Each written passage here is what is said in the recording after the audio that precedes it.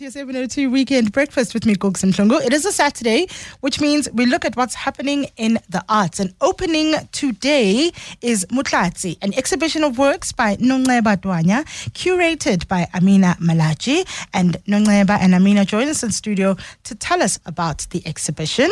Nonceba, Amina, thank you very much for joining us. Good morning. Good morning. Thanks for having us. So tell us about the exhibition Motlatsi. Amina, as a curator, tell us about why you got involved in this work. What is it about? Okay, so this is my first time curating. Oh, wow. So I'm a rookie at this. I did a degree in history. I was busy doing my MA, but then funding ran out, and then I needed to look for something in the meantime, and this came to me. But it was well within what I wanted to do, because I do like storytelling, and I like telling stories of my people. I feel it's important for me, where I come from, to tell stories of my people. So while curating, I try to incorporate a bit of language. And everything that we were doing with the concept relates to both Nonceba and I. Yeah. Yeah. For many of us, I guess we have some sense of the role of a curator, but what does, so when you come in on this project, there's an exhibition, what do you as the curator do? What is the critical role that you play in making this thing happen? Everything. Everything. So, curatorship goes beyond just writing and storytelling and trying to get an angle in which audience can engage with the artist's artwork. There's a lot of planning into it, logistics, finding a venue. There's all paperwork for venues and stuff, and transportation of the artworks, labeling, all that stuff. The making of the actual exhibition, the physical logistic that goes into it. And then the other part is just textual, which that's got a lot to do with conversation and research, because I had to go and do a bit of oral research, because orality is part of our culture. Yeah. And we tell stories with our mouths, and our stories don't really come from text. It's passed down. Yes, it's passed down through word, and so I had to do research to fit the concept, and also to tell her story, or help her tell her story in a way that she wants to, because sometimes some artists cannot put stuff into words. So the curator is there to help them put all these things into text that people can read and engage with. Nonceba, I want to bring you in here. So tell us about this work. What is the exhibition about? Essentially, it's about my mother and my experience with femininity through her as a vessel. So recently, maybe not recently, but in 21, I cut my hair. And ever since, I've struggled with, I guess, the physical expression of femininity. And with this collection, or with these pieces, I was just trying to understand through my mom's lifeline how she's express femininity, and how I've then picked up on the expression of femininity, from the way she dresses to the way she speaks, work, the things that interest her, the things that therefore interest me, and just overflow of feminine expression from mother to daughter, basically. Yeah. Yes. And so then that your interest in that topic of, femininity through your mom, what form does that take? So when you think about that, what kind of artwork kind of came out of that thought? How did you then express that? Because that could go anywhere, I guess. So then, as you were thinking about it, what kind of art came from that process? So in the creation, speaking with Amina, because it's a give and take sort of relationship between artist and curator, the first thoughts were about material.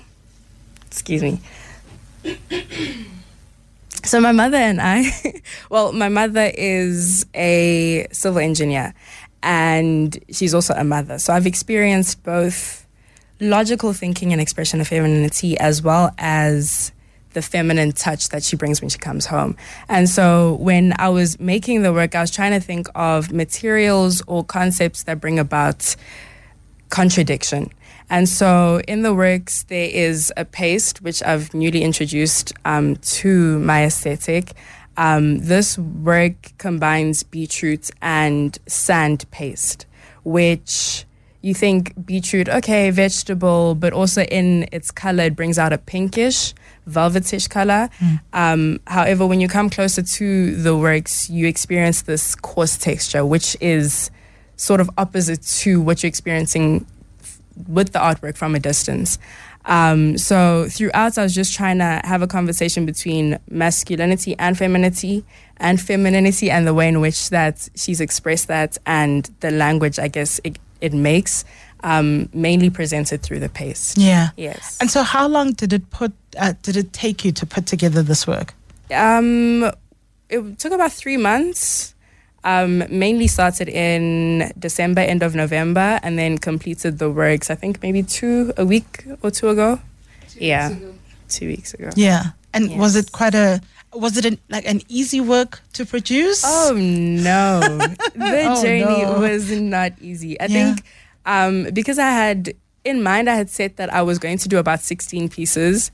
That number changed simply because of the time. And it happens, yeah. It's now 9 pieces in total, with many all-nighters and just in and out of the studio, because there's working in the studio as well as my regular job, which is working with children. So there was balancing that. But overall, a great experience. Definitely a learning curve because it was also my first. You mentioned that for you, one of the first things that came about, one of the first thoughts was material. Yes. And is that because of your fashion background? Because you are a fashion graduate, right? Is that where the material came from? So material came mostly from the idea of dressing. So because I was struggling with physical representation of femininity, I thought, okay, first thing is material. I did fashion media, and so image representation or display also comes to mind. But one of the things that my mom's also taught me is to sew. And so it correlated or worked well together when I thought, okay, material, femininity, clothing. And then that sort of, I guess, fizzled out or became more when we thought of her craft, what she does. She cooks, but she also is working with gravel, sand, painting, that sort of thing. Yes. So, Amina, when you then saw initially it was going to be 16 works, it then became 9 works. What was your response? Were you seeing them throughout? Did you see them once they were completed? I did see them through the process of making it. However, not all the time, because she has a regular job and I also had to find my feet with this curatorship. Yeah, so whenever we got a chance, sometimes she wouldn't be in studio when I would see her works. Yeah, so.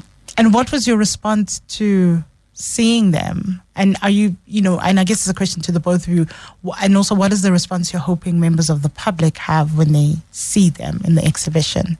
Okay, so she had obviously an idea before we started. So she didn't come in this clueless as to what is she going to do. So she wanted to use her mother as a prism through which we're going to explore various issues. So when she started the works, I know I didn't know the final, but then I was within the process of, understanding, and the concept grew even more when the works progressed. Yeah. So if you can get access to the catalog, you'll see the full curatorial statement, which we explore the concept of initiation whilst we try and investigate these issues and ideas and performances of femininity and masculinity. So we didn't want to set binary on whether there's masculinity and femininity. We actually wanted to explore both concepts in relation with each other, because I think with her issues of after cutting her hair and then she couldn't, know how to perform her feminism and whatnot, and how she sees her mother performing it in an unconventional way. So we had to use, these things that basically make the person, which can be feminine characteristic or masculine characters in one, in which at the end, what is important is becoming or the making of the person. So we are people before we are women and men. Yeah. So how long is the exhibition showing for? Where can we see the exhibition? Is there a cost to see the exhibition? What are the details? There isn't a cost. We're opening today at Constitutional Hill, the women's jail. At 11 o'clock. At 11 o'clock. It'll be running for about a month. It ends on the 16th of February, if I'm not mistaken. I just also wanted to note that with the exhibition, the space isn't a conventional space. Yeah. And I think tying into the women's jail, it brings up a different conversation altogether. Yeah. And there's also, it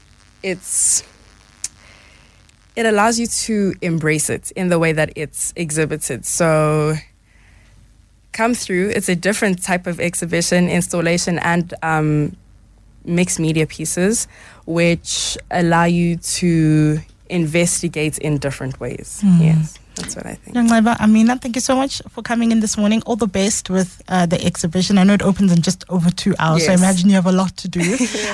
So thank you so much for coming in, and all the best. Thank you so much. Having us. Thank you very much. That is Nonceba Dwanya as well as Amina Malatji. Motlatsi, an exhibition opens today at Constitutional Hill.